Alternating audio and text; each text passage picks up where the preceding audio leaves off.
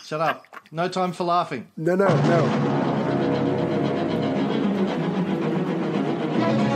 A short time ago. Oh, we don't have even time for the theme music. Hi, this is the Cold War episode 67. I'm in a hurry because I got places to be. How are you, Ray? Don't have time to answer that.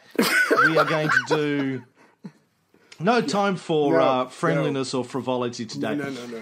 Today we're going to do a bio episode on Clementine Attlee. Right. We're going to double up on Attlee. Yeah. Not sure Clementine was his actual full name, but of course it was the name of Churchill's wife, his other wife. Ooh. So like me, Winston Churchill had two wives, Clementine Churchill and Clement Attlee, his deputy PM.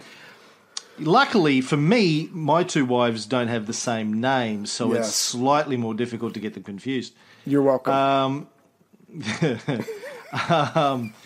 As we said at the end of the last episode, for the first week or so, they're at the Potsdam Conference. Clement Attlee is there, but no one is paying him any attention because, quite frankly, no one ever paid him any attention.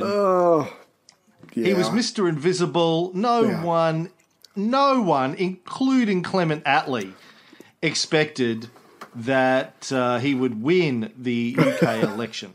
Right. Gain a couple seats maybe, but that's it, yeah. Yeah. We all know that he did. But while he was there, he was the deputy PM. And in fact, he was the first deputy prime minister the UK had ever had. I didn't know that previously, Ray. No. Did you understand that? No, I mean, I get why they had it, but no, I did not know until we started doing this that, you got to have a backup in case the old, round, pink, fat guy pops off in the middle of a war. You have to have a number two. But they don't do that. That's not the British way, exactly. Apparently. Right. In Australia, we have a deputy prime minister. In America, you have a vice president. Yes. And, one of their roles is if the PM is... or the president, in your case, is incapacitated or resigns, or he's even out of the country, he or she is out of the country, the deputy stands in and says, don't worry, I got it, I got this, I know what's going on, it's all good, don't worry, he left me with an envelope with some instructions. I got some crib notes. Yeah. But that is not, apparently, the way it works in the United Kingdom. Now, of course, Attlee was from, not from the same political party as Churchill. Clement Attlee was the leader of the Labour Party. So for those of you not familiar with non-American politics, typically in places like Australia and the United Kingdom, the Labour Party is on the left, equivalent in some ways to the American Democrats.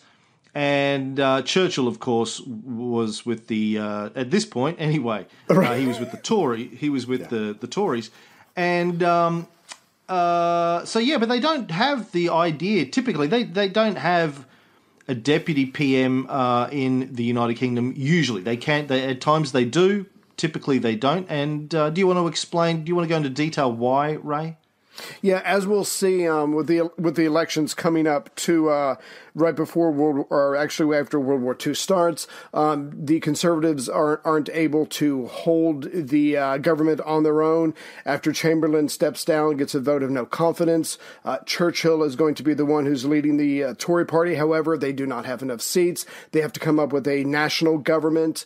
Attlee, to the shock of some, took his party, joined the Conservatives, which gave them enough seats to have a national government, and his reward for that was becoming the rare and the first number two. Yeah, but do you want to explain why they don't have a deputy prime minister, generally speaking, in the UK? Well, as far as I understood, it was pretty much black and white. There's our party, there's your party. I know they have the shadow government, the opposition, but I'm not sure specifically why. They've never had this before, except for in times of emergencies. Why don't they? No, but why don't they have a deputy prime minister from the same party as the prime minister in the government's party? Like you have a vice president, I see what we you're have saying. a deputy. I don't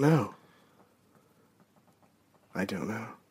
Well, my understanding is that the reason being in the UK is only the sovereign, the king or queen, king as it was back in this day, can appoint a prime minister. If you have a deputy who is the prime minister in waiting, it kind of takes away from the authority of the monarch to appoint the prime minister.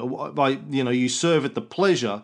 They have an election, but really then, as anyone who's seen the Churchill film with Gary Oldman that's out recently, or maybe it's not out yet. No, that's right, it's not out yet. I saw it recently, but you haven't, so suck on it.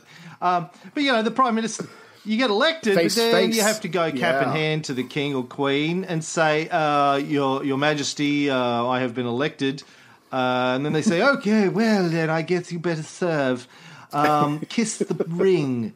And no, not the one on my hand. Come over here. Let me drop the royal drawers.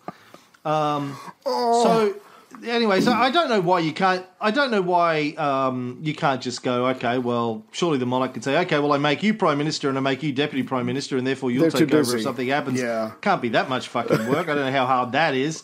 But apparently, the argument to justify the non-existence of a permanent deputy premiership is that they would be seen as possessing a presumption of succession to the premiership, which would limit the right of the sovereign to go, not so fucking fast there, I've changed my mind.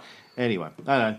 The fucking British, man, who can understand the British? I mean, quite frankly, they still have royalty. It's 2017, they still have royalty. Like, how fucking backwards do you have to be? We love you, British listeners, but come on, seriously.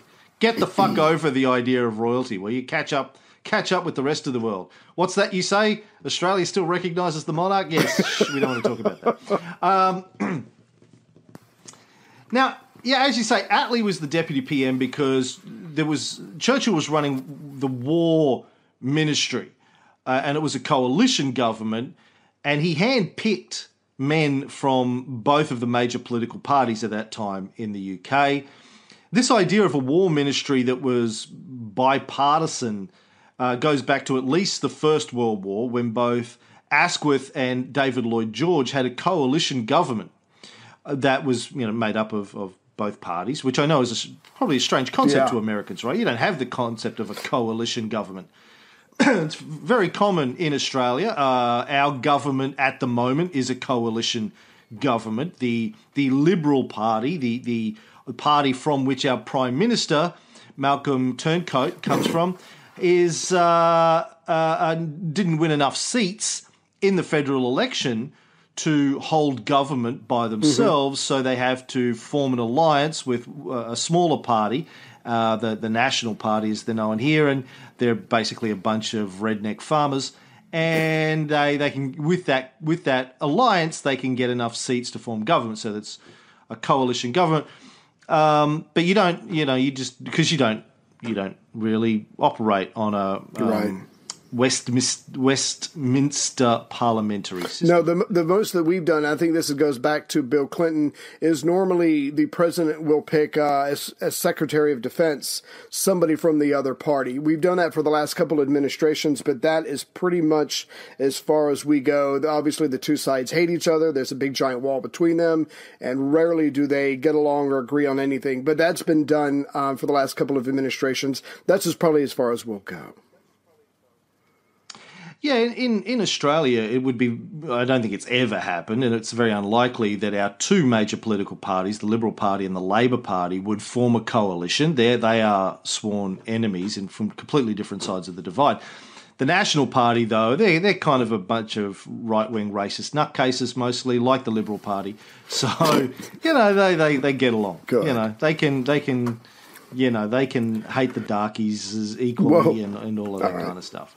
And the socialists. Hate the darkies and the socialists and the immigrants. Oh my God. Taking our jobs. Bring it down. Coming in at the dark of night when no one's looking and stealing our jobs and taking them away and raping them. No. Now, Attlee had been the leader of the Labor Party for 10 years at this juncture and stayed the leader of the Labor Party for another 10 years. So that's not a bad run. He was the leader of the Labor Party over there for 20 years, from 1935 to 1955. Nice. Now, remember that Churchill himself hated socialists more than he hated wasting a cigar, so it was a pretty remarkable thing that he found a way to work with these guys, and it's something I can respect him for. He was able to put aside his ideological differences, at least for the period of the war, and work with these guys. As we see when it came to electioneering for this campaigning for this election, some of his hatred snuck out, and he said some completely stupid shit that bit him on the ass. Yeah. But at least for the period of the war, he had managed to work with them. And as far as I can tell, he and Clement Attlee actually got along pretty well, and there was some mutual respect going on there. Yeah, and not only that, and like you were saying earlier, Attlee truly did handle the detailed organizational work of Parliament. Churchill's the one who's working on foreign policy in the war, obviously. But going as far as back as the Dardanelles campaign, Attlee liked Churchill's plan that obviously did not work and blew up in his face. So there was, from a very early time, at least Attlee respected the military theorist that Churchill was. So yeah, these guys were able to make it work. So to make a long story short, they have known each other for a very long time. They were able to make it work. And yeah, like you said, there was a lot of mutual respect. But when the election comes up in 1945, it's winner take all, and they pretty much go at each other, which we might or might not get to. Yeah, well, let's keep it moving. Now, before the UK election happened, Attlee and Churchill wanted to put it off until after the defeat of Japan. They wanted to finish the Pacific War before they had the election. But didn't happen that way because some other players decided, no, fuck this, let's get rid of Churchill as quickly as possible. But right. During the election, and we'll get to this in more detail a little bit later, during Potsdam, the election had been held in early July, but the results were going to be 3 weeks late. 3 weeks after the election, they would get the results. And do you know why there was such a big delay in getting the results, Ray? Because a lot of servicemen overseas were voting. They had to bring those back and count those as well. And you can see some really cool YouTube videos on that as far as gathering up all the paper votes from these soldiers. It was pretty neat stuff. But yeah, it took a while to bring all that back home, count it, and to be able to officially announce the winner. Yeah, there was actually, I saw 3 million troops still overseas during the election, a lot of them in Burma, fighting the Pacific War, and it took time to send pigeons over there. I think that's how they did it back in those days. Pigeons with votes, and the pigeons had to fly back, right. And it's a long way for a pigeon. And the pigeon then had to tell them how they voted. Yeah. They would whisper into the pigeon's ear how they would vote. Because it was a secret vote. Now, so on July 25th, the Potsdam Conference, took a 2-day break so the British officials could go back to London and be there for the results. Now, as I mentioned before, everyone, including Attlee and the British communists, expected Churchill to win. And as you suggested, all that really seemed to be in doubt was how big his majority was going to be. They thought he might lose a few seats, but basically he's the hero. He's the hero of the war. He's much beloved as a character. He's going to kill it, absolutely kill it. The one thing I thought was interesting, and again, we'll go into detail on this, was that pretty much everybody agreed, look, after this war, we have to cut back and we have to look after our own. We have to get everybody jobs. We have to have public works. We have to rebuild. And what's going to happen is, even though everybody's giving lip service to this, the British, who are very tired of war, who are very tired of everything, pretty much look at each other and they acknowledge that out of everyone who's made this promise to focus on the masses after the war, the labor parties are really the only ones who are going to do it. And so when they probably don't talk a lot about it, but when they go into the voting booth, they pull the appropriate lever or write it down, however they did back then. And so it turns out to be this very unexpected surprise landslide win for the labor, because the people were tired of worried about Europe. They wanted to be able to focus on themselves, and that's what the Labour Party promised to do. I think they bit the head off the pigeon and scrawled their answer in pigeon blood on the voting form. So This is we're here for you. Churchill later wrote that before he left Potsdam to go back to London, he had a nightmare. He wrote, I dreamed that my life was over. I saw it. It was very vivid. My dead body under a white sheet on a table in an empty room. I recognized my bare feet projecting from under the sheet, and I still had a stogie I was smoking even though I was dead because I'm a fucking man. It was very lifelike. Perhaps this is the end. Yes, now the election was a huge surprise. The Conservative majority in the House of Commons disappeared. They went from 585 seats, the Tories, to 213. Damn. Huge. So this means that after the election results, Clement Attlee is the one who goes back to Potsdam as Britain's Prime Minister, and Churchill effectively left the government. Bang, gone. Now, I'm Audi 5000. Fuck all y'all. Churchill briefly apparently thought about returning to Potsdam. Right. Awkward. And sort of forcing them to remove him physically. But eventually somebody talked him out of that and he resigned. Now, Attlee did offer Churchill and Sir Anthony Eden, Britain's foreign minister up until this point, up until the election, the chance to return to Potsdam with him to act as advisors because they'd been at Yalta, they'd been at Tehran, they'd been everywhere, man. I've been everywhere, man. Do you know that song? Is that big in America? Yeah. Oh, yeah. Yeah? Oh, yeah. Wow. So he said, look, Churchill and Eden, come back. It's okay. You can sit on my knee. I'll stick my hand up your butt, move your mouth, tell you what to say. And it'll show the world continuity of the British system. And they both said, no, fuck yourself. Yeah, that would be. I mean, would you like to have Stalin staring at you, pitying you even more than he normally does? Oh, you losers. Yeah, no, that would be too much. It would be very uncomfortable, I agree, but there's a fuck ton at stake here. Yeah. And for the good of the country. Attlee hadn't been involved. He's like Truman. He's coming in blind as a bat on this thing. And no one there even knows who he fucking is. They never even noticed him before. They were like, oh, look at that empty chair there. They go, no, I'm sitting here. No, I can't see anyone. No, really, I'm here. No. People would sit in the chairs that he was sitting in. They go, I'm sitting here. What? Did you hear something? So to go, I mean, I do think it's kind of, I mean, understandable, but an act of gross irresponsibility, I think, for Churchill and Eden not to go back to at least finish the fucking conference.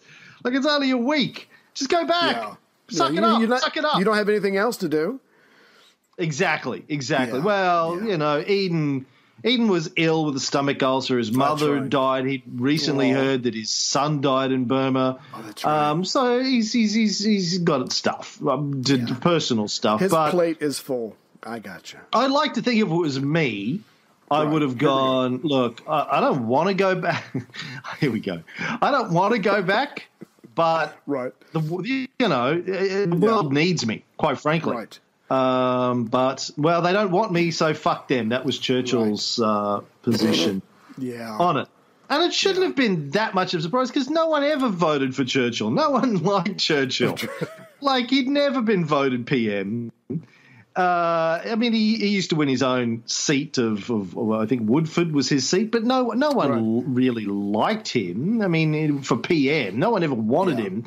He was a emergency, fuck, no one else wants the job PM, really. Exactly. It's a bit like how you became the co-host of my podcast. Like, couldn't get anyone good to do it. Couldn't get anyone smart to do it because they're like, work with you. Yeah. Fuck off, Riley. You're a cunt. We don't want to work with you. And Ray was like, I love cunts. I'll do it. So anyway. Yes. Yeah. So Attlee goes to Buckingham Palace to meet the King, George VI. Apparently they're both surprised. And the king actually says, "You look quite surprised to have won." "Indeed, I certainly was," replied Attlee. So back to Potsdam. Shall I continue? You want to go back? What happened to... Oh, okay, so everyone at Potsdam, Truman, even Stalin. Stalin apparently said to Churchill before he left to go to London, "Let my guys, my spies in England, in London, tell me that. You're going to win comfortably, as you should, my good friend. Go off and have fun, party, and come back and we'll continue." So they're all absolutely in shock. Here they are, these three guys, Truman, Stalin, and Churchill, negotiating the future of the world, and all of a sudden Churchill's gone. They just had to deal with Roosevelt dying in the middle of what's really a series of discussions. Damn. They lost one of the three. Now they've lost the second, and not to a heart attack or alcoholic poisoning as you might have expected, but just to the electorate going, "You know what, yeah, look, you did okay as a war leader, but you're not the right guy to run the country for the next 5 years." Admiral Leahy wrote in his diary that Churchill's flaws notwithstanding, he didn't think Britain could go on without him. He wrote, "It is, in my opinion, a world tragedy. I do not know how the Allies can succeed without the spark of genius in his qualities of leadership." That's a pretty big testimony there, Ray. Yeah. Yeah, coming from an American, it is. And I just want to add something real quick. I just found this in the notes. So you were right. Attlee goes up to the king and he says, "I've won the election." And the king says, "I know. I heard it on the 6 o'clock news." So both real spellbinders here. Yeah. No, but what's going to happen is because Churchill was so bombastic, Attlee doesn't get credit because he is, as we're going to see when we cover his life, however quickly we cover it, this man has seen a lot, he has done a lot, he has touched almost every part of the government there is, so he has got a lot going on upstairs. It's just that his personality is so reserved that when you compare him to Churchill, everybody sees him as a non-entity. But he has some gravitas, he has some intelligence, and he has a lot of experience, so...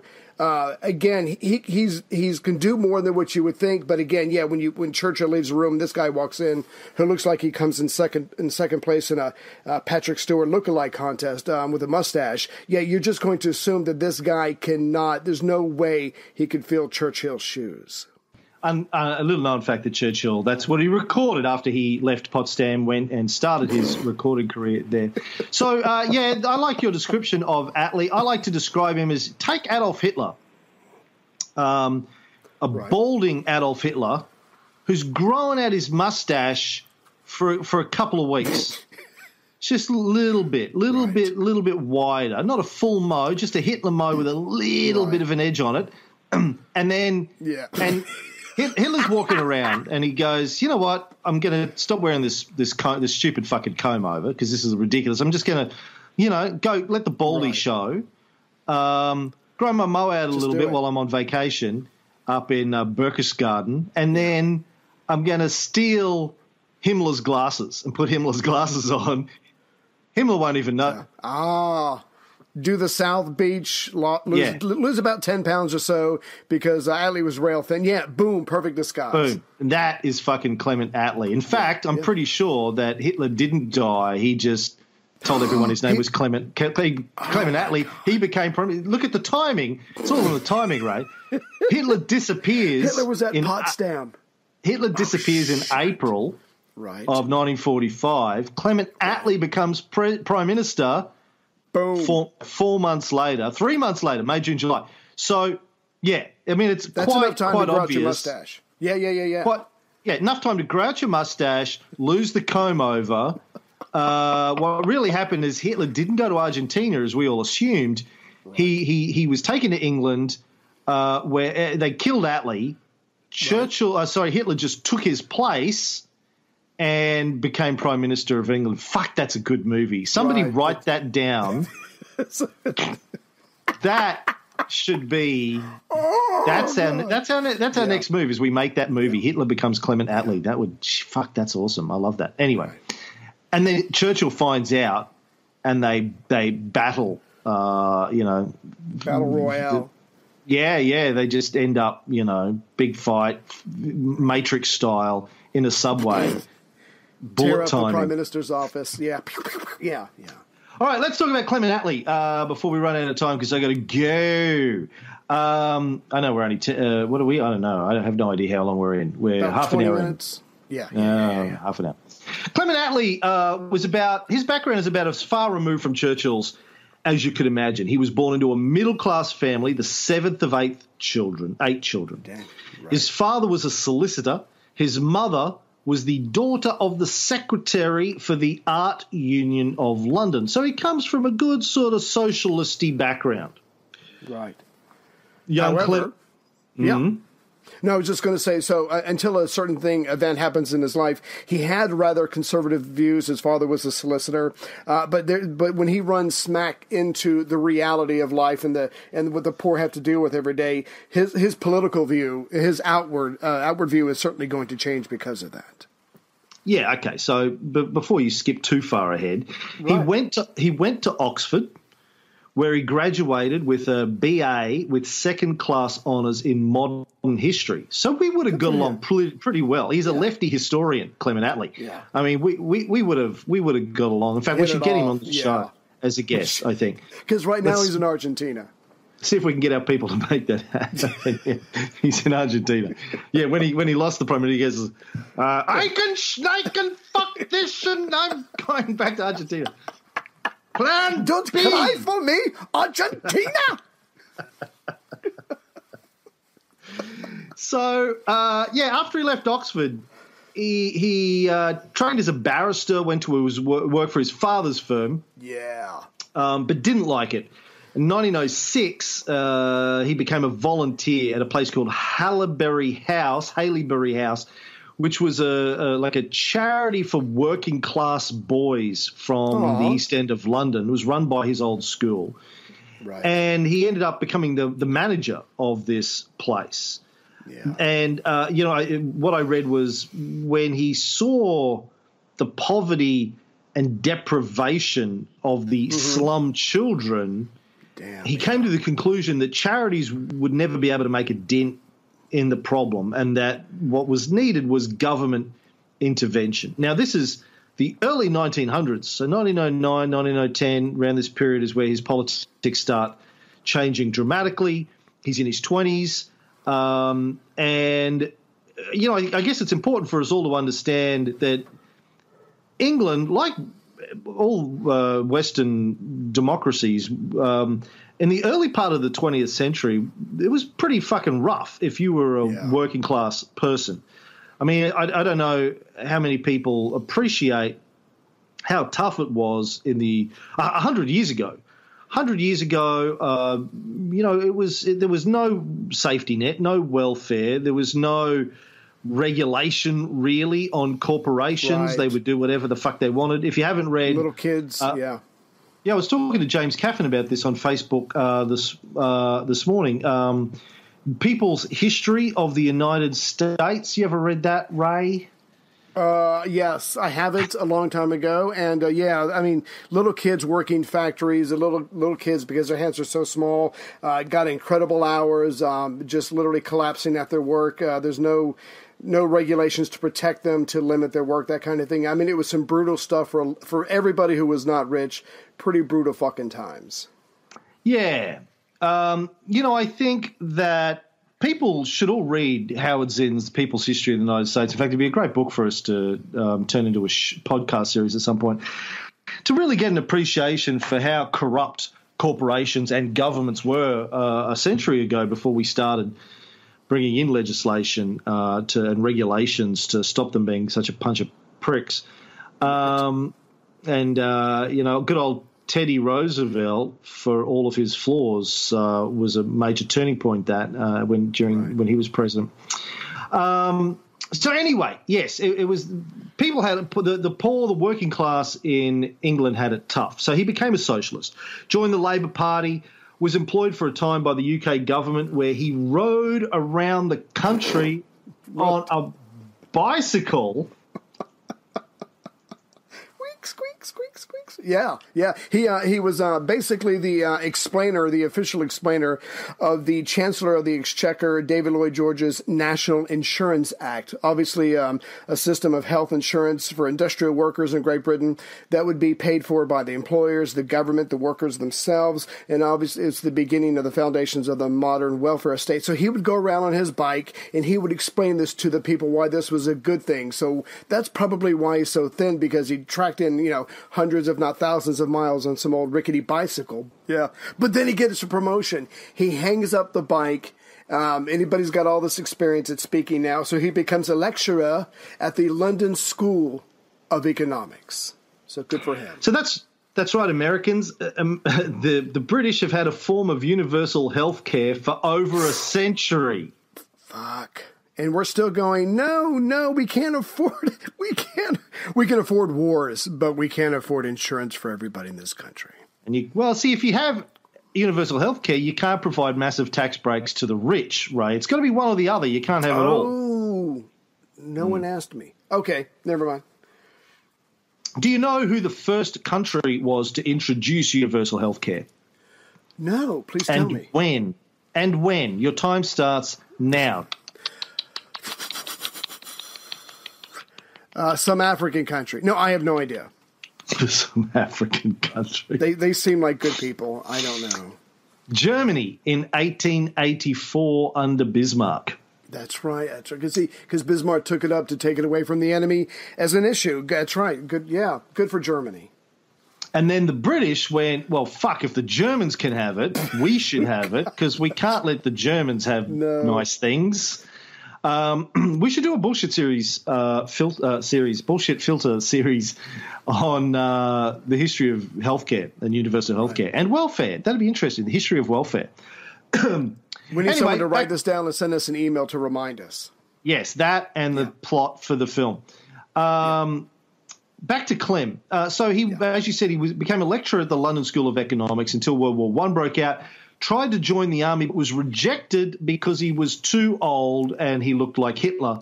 And he said, but hold on, no one knows who Hitler is yet. And they said, that's what you think. He's still too old. Yeah, we came back. 31. That's too old. Too old. Who else was too old when they tried to join? Truman. Truman, that's right. They're like, nope, you're 30 or 31, you're too old, old man, get out of here.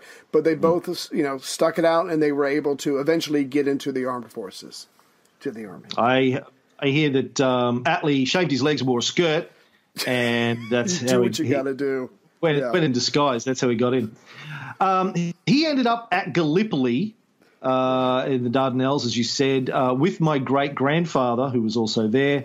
And I think he was the second last person from the British contingent anyway to be pulled out of Gallipoli. Now, the Gallipoli That's ballsy.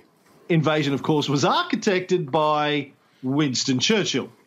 But Attlee was actually apparently a big fan of the idea and had a lot of respect for Churchill as a result. And one of the documentaries I watched, I think it was Attlee's daughter saying that, due to Attlee's respect for Churchill over the Gallipoli campaign, that was sort of the basis of their ability to be friends. I mean, I don't think they were best buddies, but to get along okay, because there was a mutual respect there. I mean, Attlee respected Churchill because of his vision for the Gallipoli campaign, and Churchill respected Attlee because Attlee respected Churchill. I think that's basically how it worked. That's how exactly, yeah. So Churchill, he thought Churchill was a pretty decent military strategist. However, at some point, Attlee gets ill with dysentery, has to be put on a ship. But this is how badass he is. He was going to go back to England to recover, but he did not want to go that far. He wanted to be able to get back to his mates and back to the fighting as soon as he could. So he asked to be dropped off in Malta, where he stays in a hospital to recover. And during that time, there's a battle of Sari Bair. I'm not sure if I'm saying that right, but during that battle, a lot of his comrades are killed. He just happened to not be there because he was legitimately ill with dysentery. By the time he gets back, a lot of his old mates are gone, and that's just gotta, be, again, just helps shape his character as far as just how hideous war is.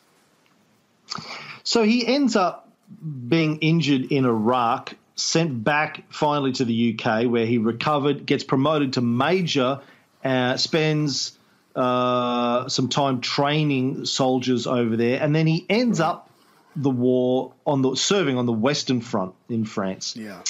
So, had his fair share of military duty, wartime, ends up going back after the war to the UK, picking up his role lecturing at the London School of Economics. Then he enters politics, becomes the mayor of a place called the Metropolitan Borough of Stepney, which at the time was one of London's most poor, slummy kind of inner city areas. He becomes the mayor of Stepney in 1919. During his time as mayor, he undertakes a series of actions to basically go after slum landlords who were charging high rents but wouldn't spend any money on the property to keep, running water and I don't even know if they had electricity. Fuck! Electricity. Got to stop playing with my balls when I drop them. That's the sound they make when they hit the table. Hands on the table. Yeah.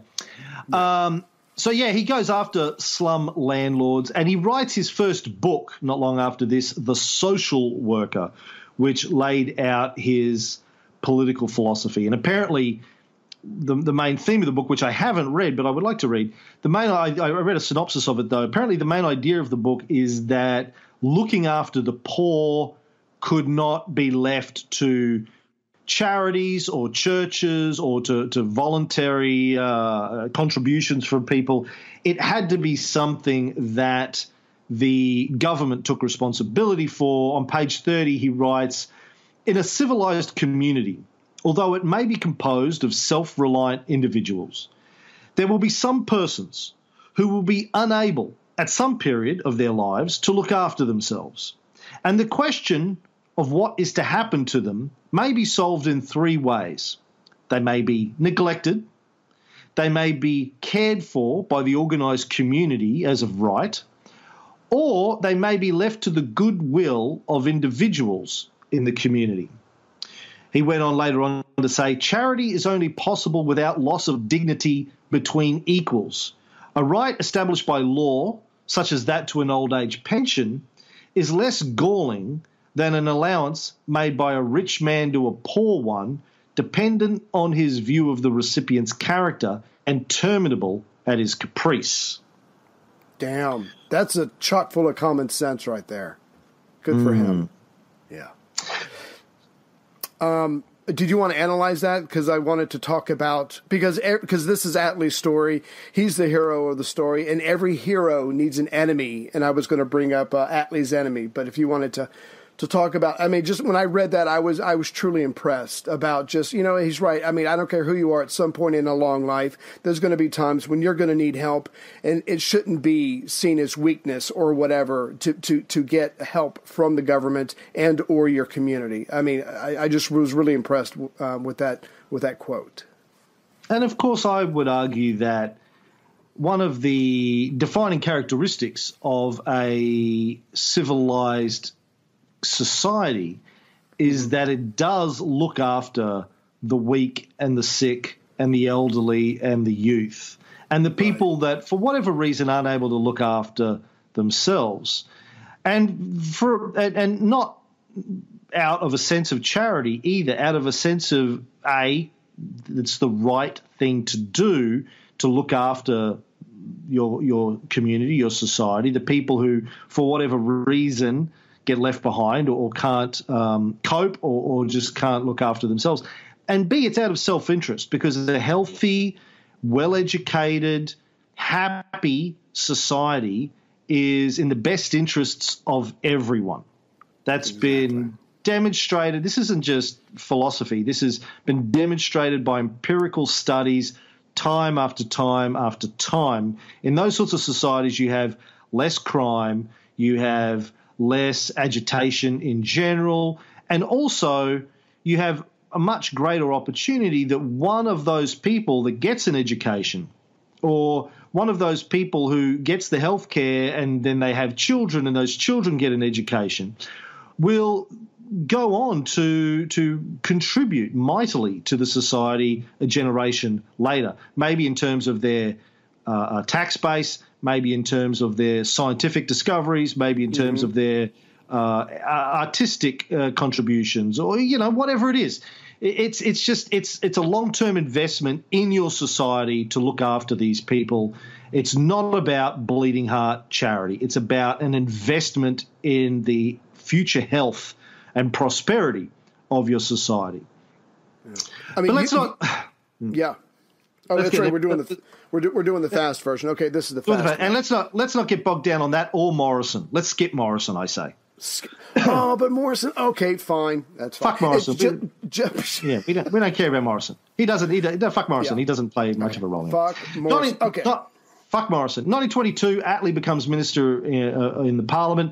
1924, he becomes the Under-Secretary of State for War in a Labor government, the first Labor government, which didn't last very long. And in 1927, he joins the Royal Commission that's set up to look at granting India independence, which finally happens under his government in 1947. I think that's quite important to realise, and we'll get into that, I think, a little bit later on.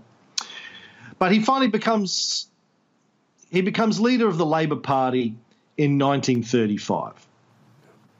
So in the next few years, he fought against building up Britain's army. Right. Feeling that the money was better spent building up the welfare system. Like I said before, you can either have welfare or you can have tax breaks to rich people, or you can have a big army. Right. So he said, no, we don't need a big army. Let's build up the welfare system. But yeah. And also, I'm sorry, I was just going to say, and he was putting a little too much faith in the League of Nations, as we all know, or probably should know. Yet that's not going to do very much to be able to check Mussolini or Hitler. But he was thinking, let's focus on the people. That's what the League of Nations are for, to handle these international incidents. So that was his out for that. But the League was just way too weak to handle any of those. And who do we have to thank for that? The Americans? Yeah, pretty much. It had a lot of problems, but that was the biggest one. Wilson couldn't get the Americans on board, as we've talked about. Now, but by 1937, when he started to recognise that Hitler was going to be a problem, he and the Labor Party disagreed with Chamberlain's policy of appeasement, and he sort of did a 180 on his position on building up the army. And he said, no, actually, let's get ready for war. So despite the fact that he was a socialist, let me get back. So even though socialists normally are anti-war, by 1937 he recognised that Hitler was probably going to be a problem and that they should get ready for war. Then, of course, in 1940, Chamberlain was out, Churchill was in, created his war ministry, and Attlee, as we said earlier, was the deputy PM. Now, he played a fairly low-key role during the war, mostly behind the scenes. As I think you said earlier, from what I can gather, Churchill kind of focused on running the war, and Attlee's focus was on running the United Kingdom. Is that the sense you got?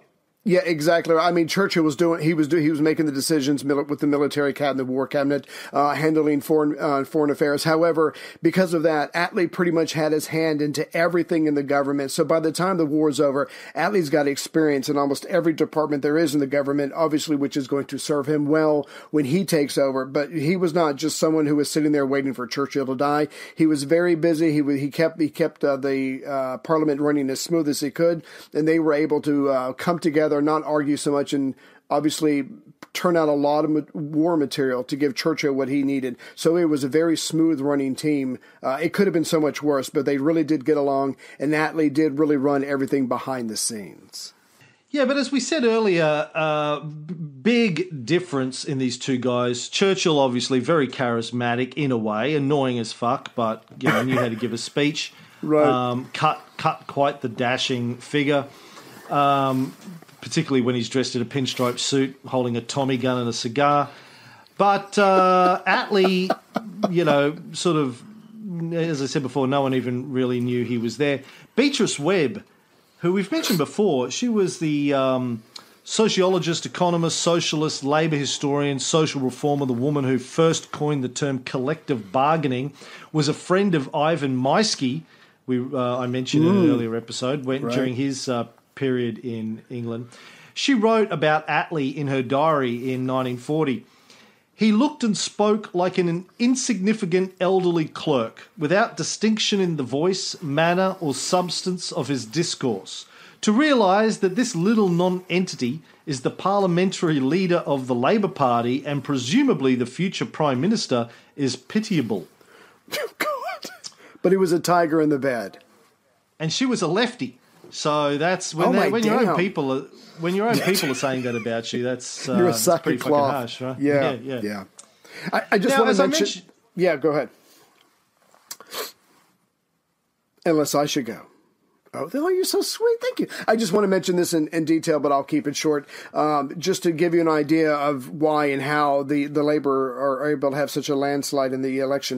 In 1942, the Beveridge report comes out that pretty much says that it should be the aim of the government to focus on the people after the war is over with by really providing a basis for the welfare state. Obviously, all the parties commit to that because you can't not, because you would look bad. But everybody felt that Attlee's Labour Party would pretty much follow through on that campaign promise and not just pay it lip service. And the Labour Party's theme was "Let us face the future," going into the election. Whereas for the Conservatives, they were pretty much all about, well, Churchill got us through the Great War. They were pretty much focused on the past, everything that he had done up to that point. They really weren't thinking about the future. But as you can tell, the people were, and they voted accordingly. Yeah, and as I mentioned earlier, both Attlee and Churchill wanted to postpone the election until Japan had been defeated, but there were other people in the Labour Party, including Morrison, you mentioned before, who was a senior member, and Attlee's number one arch rival or arch enemy. Right. They kind of had hated each other for decades. They voted, the Labour Party as a body voted to pull out of the coalition. Which meant that the Tories wouldn't have been able to hold power, and so Churchill was forced to call the election for July 5th. Now, it's important to understand that Britain was bankrupt at this point in time.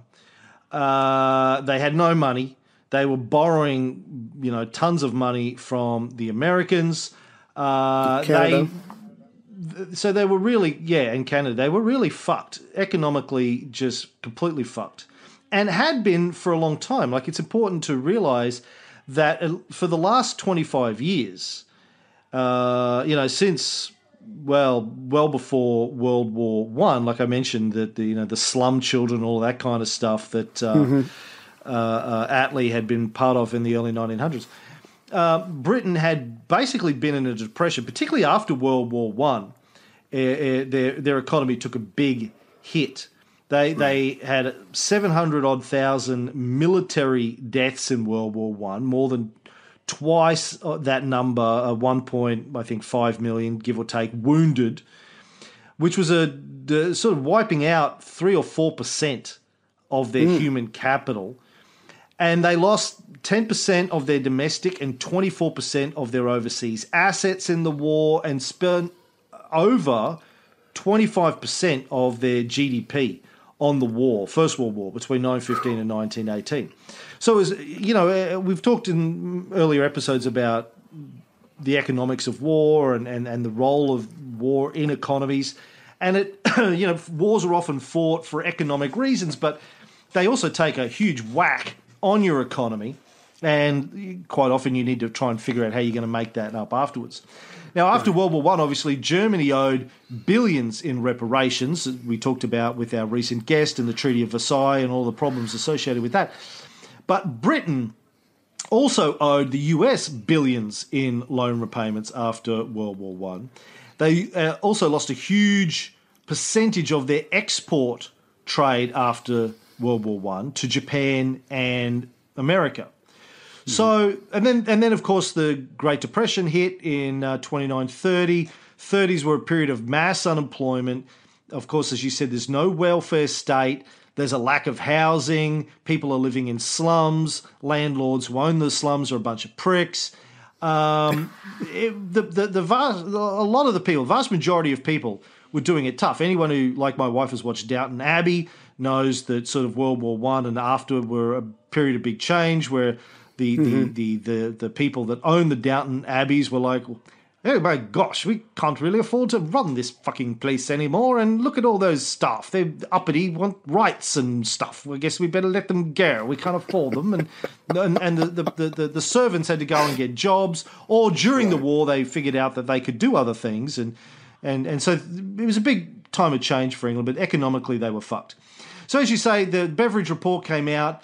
Labor in 1945 campaigned on the theme of let us face the future, saying they were the best party to rebuild Britain after the war.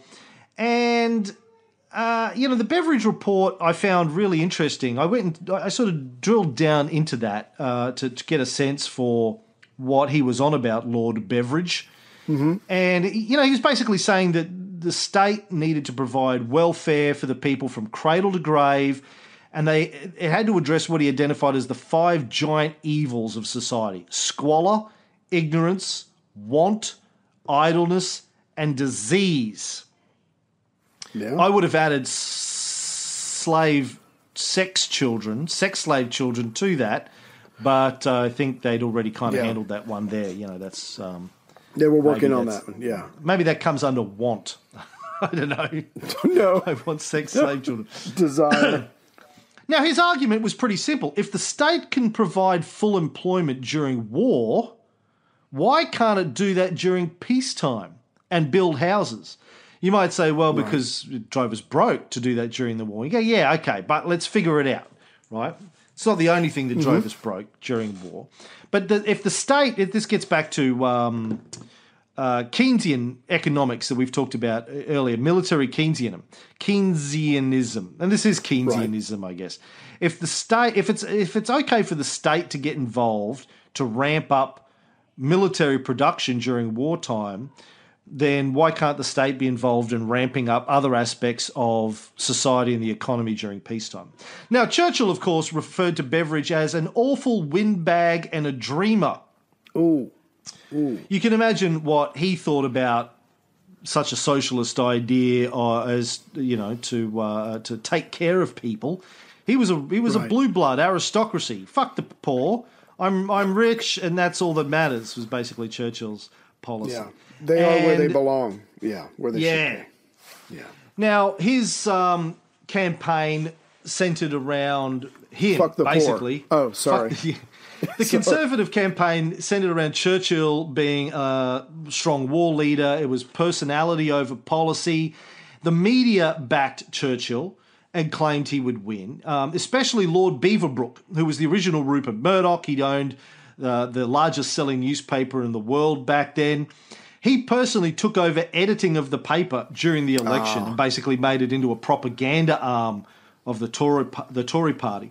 The bookies had the Tories 5-1 to win. But doesn't that make you feel good? I mean, the papers are for him. A lot of people are expecting the Conservatives to win, and the people said, no, fuck this, and they got out and they voted. I mean, if that doesn't give you hope, I don't know what does. Churchill did make he made up a couple of fuck-ups, including the speech where he said that in order for a future Labour government to implement their policies, they'd have to set up some kind of a Gestapo. Oh, God. Here's a clip. My friends, I must tell you that a socialist policy is abhorrent to the British ideas of freedom. No socialist government could afford to allow free, sharp, or violently worded expressions of public discontent. They would have to fall back on some form of Gestapo, no doubt very humanely directed. To say that to a valued colleague, to say that it was a Gestapo for the Labour Party after they'd worked together through the war, that was reprehensible, and I think it was a grave mistake on Churchill's part. That's Clement Attlee's daughter at the end in their commentary.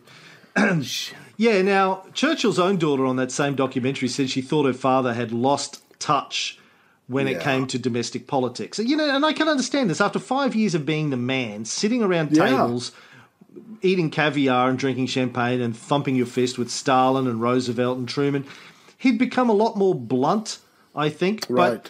But let's face it, the guy had never been popular in the first place, as I said earlier. He was an emergency PM, and really, just his arrogance. Yeah, his arrogance came to the fore during this campaign. There was a great video. I don't know if you saw this, but I think I mentioned it on the last episode actually, when he's surveying the troops in Berlin and before Potsdam, and they're all shouting out "Attlee, Attlee, Attlee." Yeah, I saw another rally that he did where people started booing him, and he said, "I've come up with a new name for the party. We'll call it the Booing Party." Okay, get it out of your system. Do it a little bit more, and he starts joking around, telling them to boo him more. Anyway, got to wrap this up. So Labor won by a huge landslide. They won 47.7% of the vote compared to the Conservatives, only 36%. Whew. And as you said, Attlee went to see the King. King said, "I know, I heard it on the 6 o'clock news." And Eden was out, obviously, as Foreign Secretary. Ernest Bevin, who was another socialist, but a virile anti-communist, right, was the new Foreign Secretary. Ouch.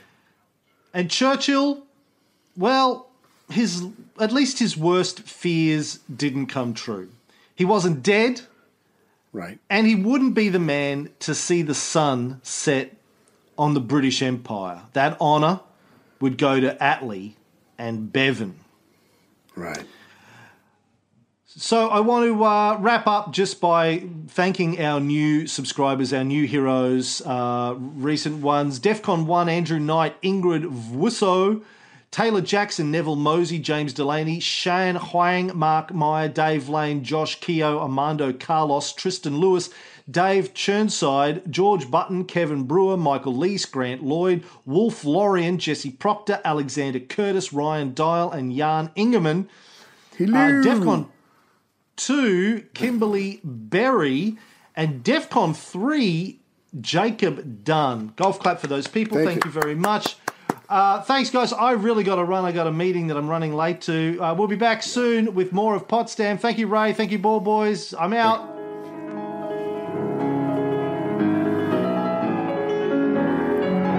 Yeah, don't have time for that.